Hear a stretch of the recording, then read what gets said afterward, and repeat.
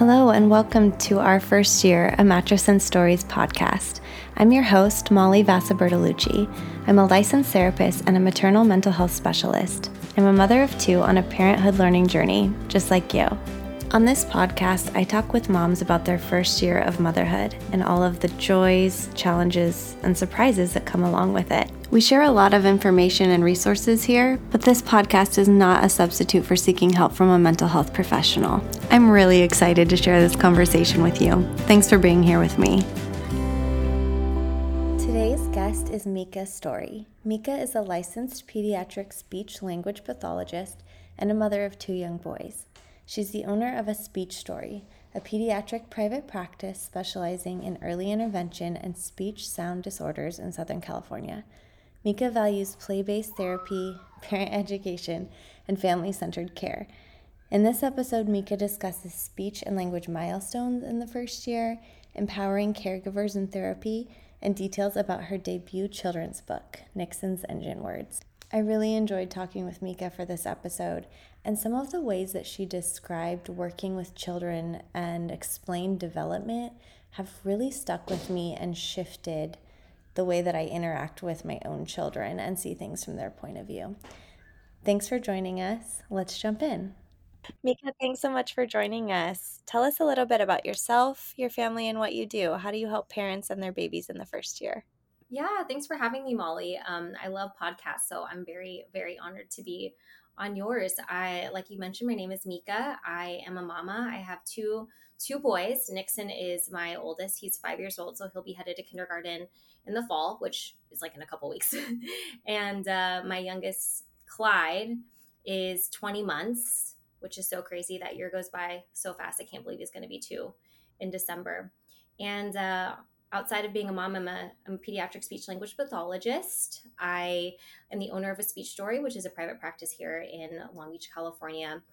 I provide in-home therapy to the early intervention population in families' homes. And I'm actually expanding my services this fall, and I'll start to provide services on campus to a private school, which I'm very excited about. So most of my caseload is made up of kids that are older than 1, but I do have a lot of families that reach out to me for parent consultation and parent coaching services for new moms, especially those with babies, because they're really just worried about their baby's speech and language development. You know, they're worried if they're doing things right, and there's like a trillion ways to do things right, and most of the time they just need some reassurance that they're doing, things to support their child's speech and language development. So a lot of it is just talking them through what milestones to look for, how to be responsive to their baby, and really just discussing their concerns based on what they see. Because most of the time, families and moms especially are worried. And like I said, they just need some reassurance that everything is okay and they're doing the right thing. But there are times when parents are concerned, and those concerns are valid. So I always tell those mamas to follow their intuition and really seek out a consultation or some support if they have any inkling that something might be going on. Yeah, what are some of those milestones and concerns to look for in the first year? That's a good question. So there's so many. So I broke it down into kind of 3 parts for you, so it's also easier for listeners to kind of follow along. So there's major milestones as far as your baby's comprehension, so what they're able to understand. And then there's also major milestones for their expression, so gestures and talking and how they're communicating to us. And then there's also play milestones, so I can go through each one and kind of give you some pointers if you'd like. Yeah. Okay, so for comprehension, I'll kind of do it by 3-month increments.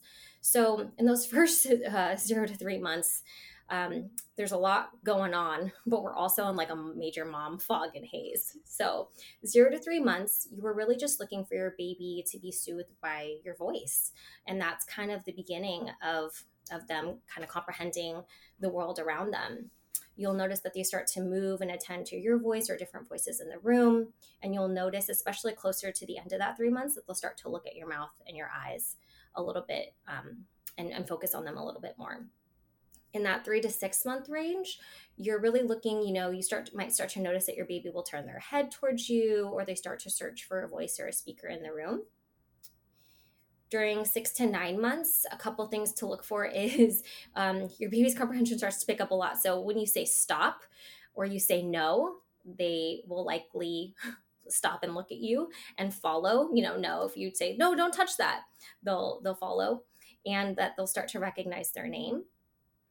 And in the 9 to 12 month range, a major milestone is following one step directions. So simple routine ones like um, come here, sit down, give that to me. Those are just the milestones to look for. Again, it's not a comprehensive list. Those are just a few in that category. And then for expression, language expression, those first 0 to 3 months, your baby is primarily just using vegetative sounds. So communicating to you with their crying and with their grunting, and it's how you know that they're tired or they're hungry. In the 3 to 6 month range, you'll start to notice that they start to coo and goo, or they'll start to blow raspberries, and they'll start to use some sounds like single vowels or consonants like ah or e, and they really start to figure out their voice. In the 6 to 9 month range is when you'll start to notice babbling. So there's two different types of babbling, and the one that emerges first is called reduplicated babbling. So that one is just when they take like a single consonant and a vowel and repeat it over again, like ba ba ba ba. And then as they learn to play around with their voice a little bit more in sounds, they'll do something called variegated babbling. So it's a mixture of different sounds and vowels. So like ba ba be ga ga goo. And so that's what we kind of see in the 6 to 9 month range. And then 9 to 12 months is so fun because that's not only when they find their voice, but they start to use so many gestures. So we should kind of be looking for gestures like, are they pointing? Are they reaching up when they want to be picked up? You'll notice a lot more babbling in that stage 2. And then a major milestone is that we're looking for at least one true word by 12 months. So by 1 year old. What are some common first true words? Ooh, there's so many different ones. To be honest, this is going to sound so bad. I don't even know what my son's first words were. You know what? Clyde, my 20-month-old, I think his was dada. His was for sure dada. I cannot remember my oldest Nixon's what his first word was. A lot of times it's mama or dada. Sometimes it's other functional words that they've been exposed to, like eat or wawa, Mm-hmm. words like that. But in order for a word to be like a true word, we're just looking for three things. So you want your child to be able to use it consistently and independently. So they're not just copying it, or when you say it, they're saying it by themselves day to day, and that it's intentional. So are they saying it purposefully? Are they calling you mama? Are they calling dad dada? Are they labeling wawa or milk when they see their water bottle or their milk bottle? One thing I think that is interesting that you said is like "wawa." Sometimes we might not think of that as a true word because it's like it's not the word water, right? But you're saying it is a true word because it's the meaning attached to it, and they're using it consistently and they're independently using it. So if they're saying "wawa" for their water, that's a true word. Like they got it. Full Absolutely. credit. Yes, full credit. Yes, I know a lot of parents have that question. So when your child is first learning how to talk, they're really just learning how to organize the sounds in their system to form meaningful words. And wawa is easier to say than water, especially because when we're looking at like syllable development, babies will use kind of reduplicated syllables first before they're able to form more complex words. So yes, wawa is definitely considered a word if it's used consistently, independently, and intentionally. But those are called word approximations. So your child is just learning how to talk. So not, the first words that they say are not going to sound 100% clear, but they're going to sound closely related to them. So tell me a little bit about the play milestones that you mentioned. Yeah. So in the 0 to 3 month range, we're really just looking, as our baby gazing at objects and people briefly. Like I said, moms are in a haze those first few months, and we're just trying to get basic needs met for our baby. Yes, So 1,000%. yes, in the 3 to 6 month range, you might start to notice that your baby's reaching for objects or banging objects together. And then in the 6 to 9 month range, we're really looking for emerging imitation skills. So if you build something and knock it over, does your baby try to knock it over too?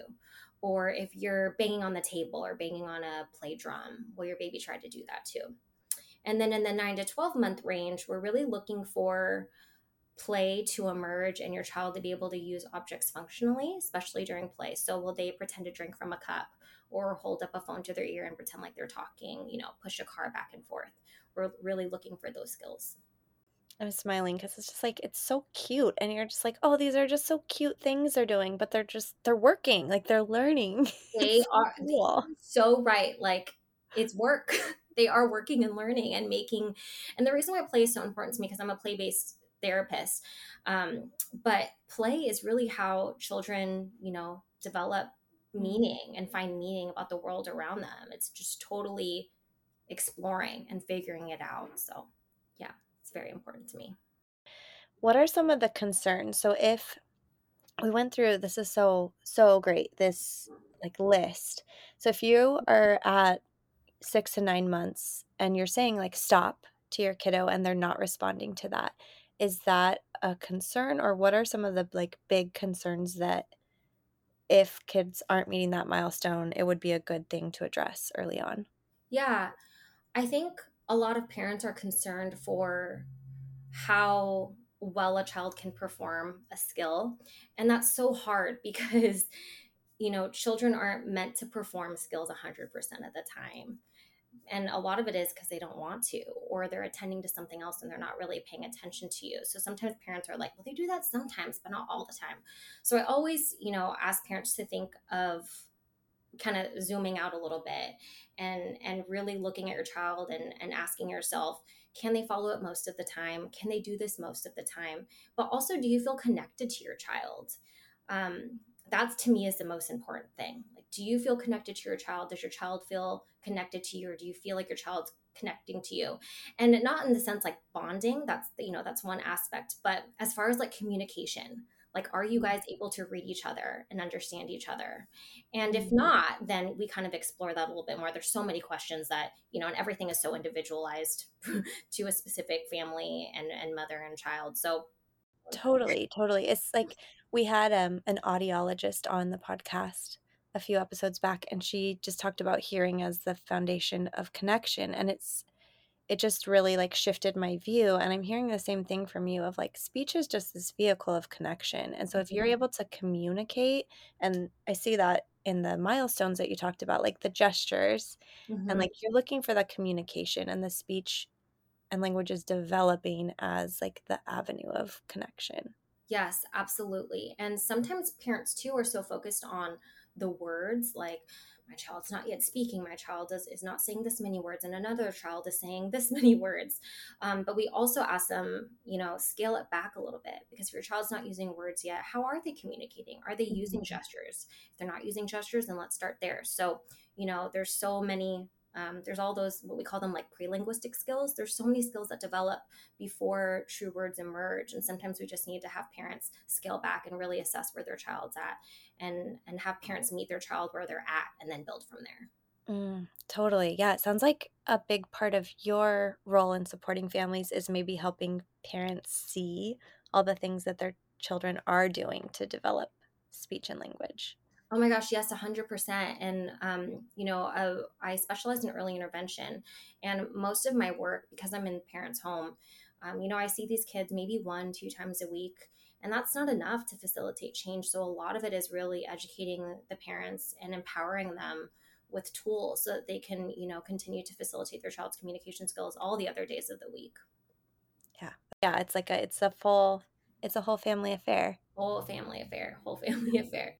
What does a typical session look like for you? So how do you incorporate play and bring in the parents and support the kiddo in session to build that language? Yeah, that's a good question. So, because I'm primarily in the parents' home, I really try to utilize the toys and materials that they have available. I do that for a couple reasons. One is sometimes a child can get overwhelmed if I bring, too much in, Mhm. and two, I also want to have the family understand that they have enough. They have enough toys, they have enough books, they have enough in their home to really support their child's skills. So I really try to do that. But there are times, where I love to bring in fun little toys, like a pretend microwave or a new Melissa and Doug toy that I bought, because it's very motivating. But it's really just building in language strategies or speech strategies into play and really following a child's lead. I mean, the number one priority for me to have a successful session is to really be connected to the child and connected to the family. So a lot of it is starting off with play, incorporating some strategies, and then also explaining what strategies I'm using to the family so they understand what's going on, right? Because sometimes it just looks like play, but there's a whole lot that I'm doing or that the child's doing. So really communicating with them exactly what I'm doing so that they can use that strategy or that tool in their home the rest of the week. Yeah. Do you have some kind of favorite go-tos when you're just first starting out with kids to get to know them and kind of bring them out? Yes, I have this loud ball popper that I love to bring to families' homes. That one's a pretty good one. And every kid loves big mega blocks or Legos. They love those. And I have this little pretend microwave that kids just eat up. They love it. And it's because you put food in it and it actually spins around, it lights up and they love it. So those have been my go-tos lately. All right, quick break here because I want to tell you about How We Get Through. How We Get Through is an app filled with curated mental health courses, workbooks, and a team of mental health professionals to guide you through almost anything.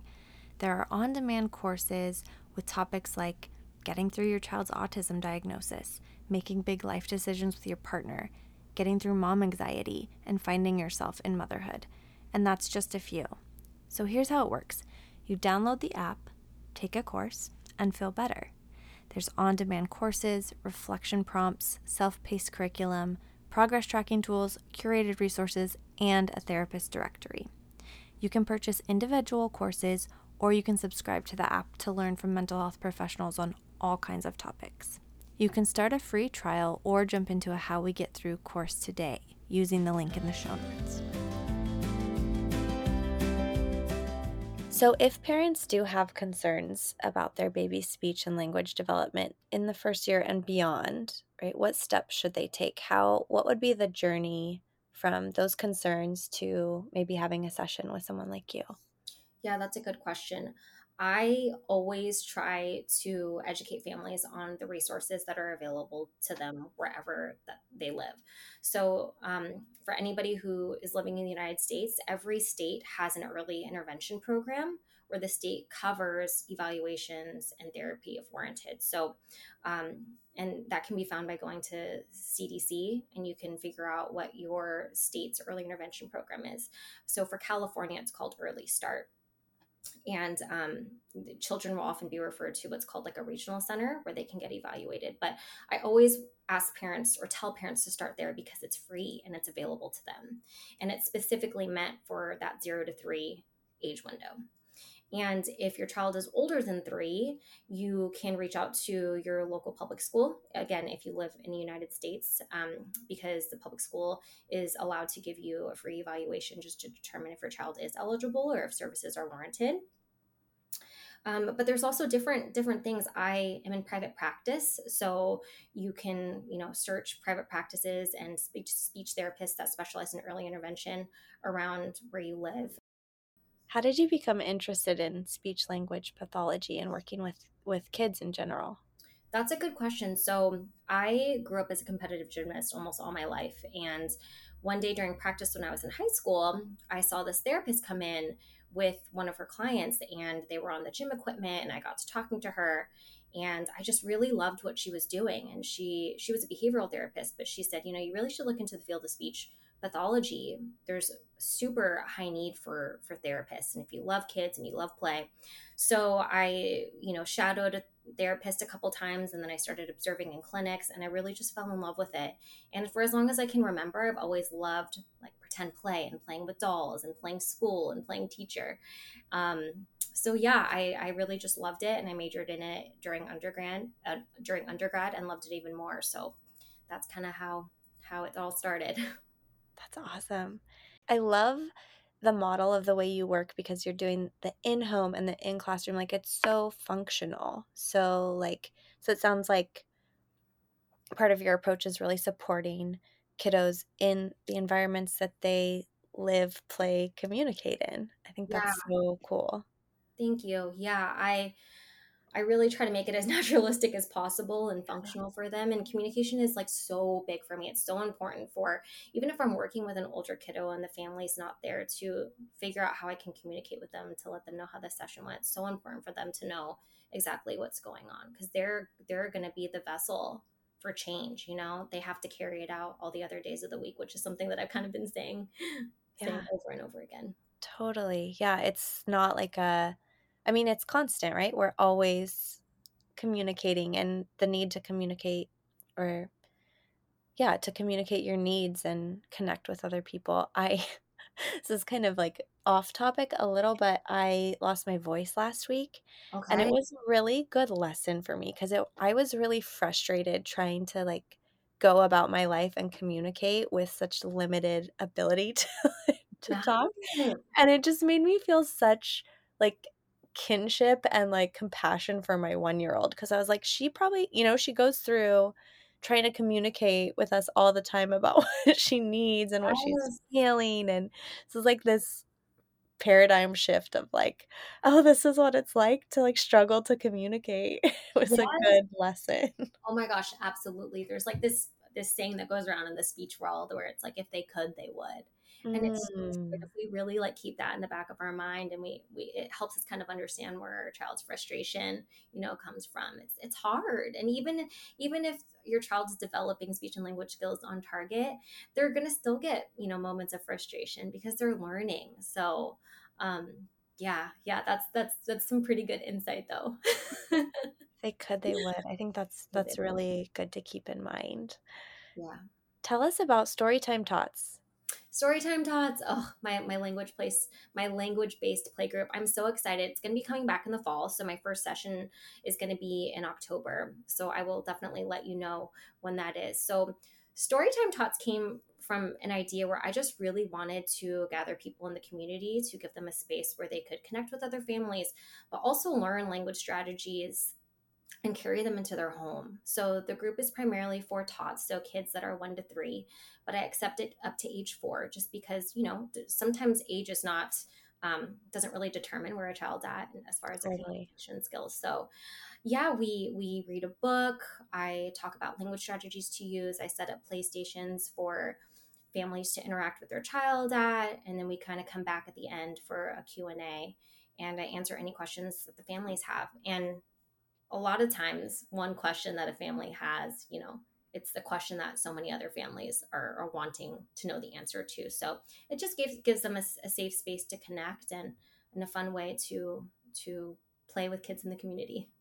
Yeah, that's wonderful. I love that idea of that environment where you could go and be supported by a professional and with other parents and other kiddos. Yeah, absolutely. And tell us about, this is so exciting, your new book. Oh, I'm so excited about this new book. It is in the final stages. I keep feeling like I've been saying that for forever now, but it's almost ready for print. We're just making minor changes before print. So it's called Nixon's Engine Words. I have a 5-year-old named Nixon, so it was very much inspired by him and when he was first born. So I often refer to engine words on my social media page. So a lot of other therapists call them power words, but to me, engine words are single functional words that really pack a punch. Your child can use them and they can communicate so much with just that one word. So they're functional words like want or help or open, versus more academic based words like colors, numbers, and shapes. Those are sometimes very important for a family, for their child to know, but it's really hard for children to communicate their wants and needs if they only know those academic type words. So Nixon's Engine Words is about a kiddo named Nixon, and he enjoys like an ordinary day with his mom, and they do just ordinary things together, but he uses his engine words during functional activities. And on each page, there's a caregiver tip so that families can, implement those strategies into their home right away. And yeah, I love it. Nixon, wears glasses. He actually just got them off, but he wears glasses, and my illustrator drew him, and it's just I can't wait for people to see it. So I will let you know when the pre-order date is released. How special. Congratulations. Thank That you. sounds like such a great tool for parents. And I'm thinking as we're talking, how much I wish I had known you when my first was born, because she was a late talker and we had early intervention for her and all kinds of services. And I so appreciate your approach of just earlier when you said, like, whatever families have in their homes, the toys, the books, that's enough. And Yeah. because as a mother, there was such a feeling of like, if I could just get the right toy, or if I could just get the right book, or like if I could just work harder, then her speech would develop. And just like, right, you want the very best for your kid, and we automatically go to like, how do I fix this? And so Yes. I really appreciate that approach of like, what you have is enough, what you're doing enough, like coming alongside parents and partnering with them to help their kiddo. And yeah, and this book also sounds like something that would have been so helpful for our family in our journey. So I'm so glad that it's going to be out there, and that you've agreed to come on the podcast and talk about your expertise so that families can hear about your services too. Oh, thanks, Molly. I am so excited. I'm just so thankful that you had me on. I was listening to some of your other episodes, and yeah, it's wonderful what you're doing for the community and just for everybody to help them just like connect with other moms that are in it. I mean, we're in it. We have kiddos like Yeah. very close in age, and it's wild, and no one ever prepares you for having children, especially that first year. And even doing it a second time, you forget. You forget. Yeah. Um, you I feel forget like we all could of it. do a whole podcast on second time mom, because it's like you just kind of think you have it figured out, right? You're Yeah, like, "Okay, I think I'm better prepared." And then it's like, bam, this kid's totally different, and bam, like you're still in you're a new mom again. You're new, completely all over again. completely new. Yeah, I always make this joke that my second like really humbles me in my parenting journey. Because you get, he really does humble me, and you do change. Like I feel like with my first, like I evolved into such a different person, and then I'm like, okay, I kind of got this person figured out, and then you have your second, and that ignites so much within you again to evolve and change and rediscover. So, um, it's Yeah, all a journey. Sometimes all wild, a journey, but a wild ride. yes, wild ride for sure. It's awesome that you're here to support parents in their journey and support kiddos and being able to communicate with their families. What words of encouragement or wisdom do you have for parents who might be in this journey of helping their child develop with speech and language right now? Yeah. One is for mothers to follow their intuition. A mother knows when something is going on, and I want mothers to act on their intuition if they do have concerns, and to talk to a professional, whether it's a speech therapist or any other professional that specializes in the area that they're concerned about. And my second is to just really tell moms and dads and any other caregivers that they're doing such a good job. Most of the families that I work with, there's so much guilt that caregivers are placing on themselves, and they really are feeling like they caused their child to have a speech delay or a speech disorder, and that's just not the case. So to just really reiterate that they're doing a good job, um, and that they're doing everything that they can. There's no one right way to do something, and most of the time they're doing a phenomenal job. One last question for you. Do you have any like activities that you do with your kiddos that are some of your favorite like play-based activities for just encouraging language and communication? Yes. Ooh, let me think of one. Okay, one strategy that I love to use in my house and that I will recommend to any kiddo, especially under 5 that I'm working with, is something called communication temptations. So a lot of what I teach families to do is that we can create an environment to help their child communicate. So communication temptations are kind of manipulating the environment so that your child has the opportunity to communicate. So I love putting things that they love up high, kind of out of reach, so that they have the opportunity to kind of communicate what their wants and needs are. Or toys. Sometimes it's helpful to put toys, especially those that have like lots of pieces, in a bin, in a container that they can't open, so that they can bring it to you and ask for it to be opened up or ask for help. Okay, so kind of setting up opportunities for them to tell you what they want and need. Yeah. Yeah, exactly. Sometimes we're just like placing so many demands on our child, like say this, do that. Can you tell me that you want this? And that creates like a lot of pressure. We're putting a lot of pressure on our children to communicate, and that can make them kind of resist the process and shut down. So if we can kind of do things, where they don't really know that we're doing them. So it's yeah, like I said, manipulating the environment around them so that they can communicate their wants and needs is a strategy I love to give to families. So doable, just kind of naturally encouraging or eliciting Yeah. that communication. Right. Awesome. Thank you. Yeah. Such a great tool. Mika, where can people find you to connect? Yes, you can head to my website. So it's www.speechstory.com. I do one-on-one therapy, but I also, like I mentioned, I do complimentary consultations and parent coaching sessions virtually for families who are interested in that service. And you can follow me on Instagram, which is how we met. Yes, and Mika shares so much valuable content on Instagram, so definitely give her a follow. And then we will also provide any updates about when your book is coming out and Storytime Tots as well for listeners and Storytime Tots, particularly for those local here in Southern California and Long Beach. Yes, absolutely. I will let you know when that October date is released for Storytime Tots and the pre-order date for my book. Thanks so much, Molly. Thank you, Mika. I hope you enjoyed that conversation as much as I did. And if you did, you might want to subscribe to the podcast so you could be the first to know when new episodes air. Be sure to check out the show notes for any links, resources, or information that we mentioned in this episode. Thank you for listening.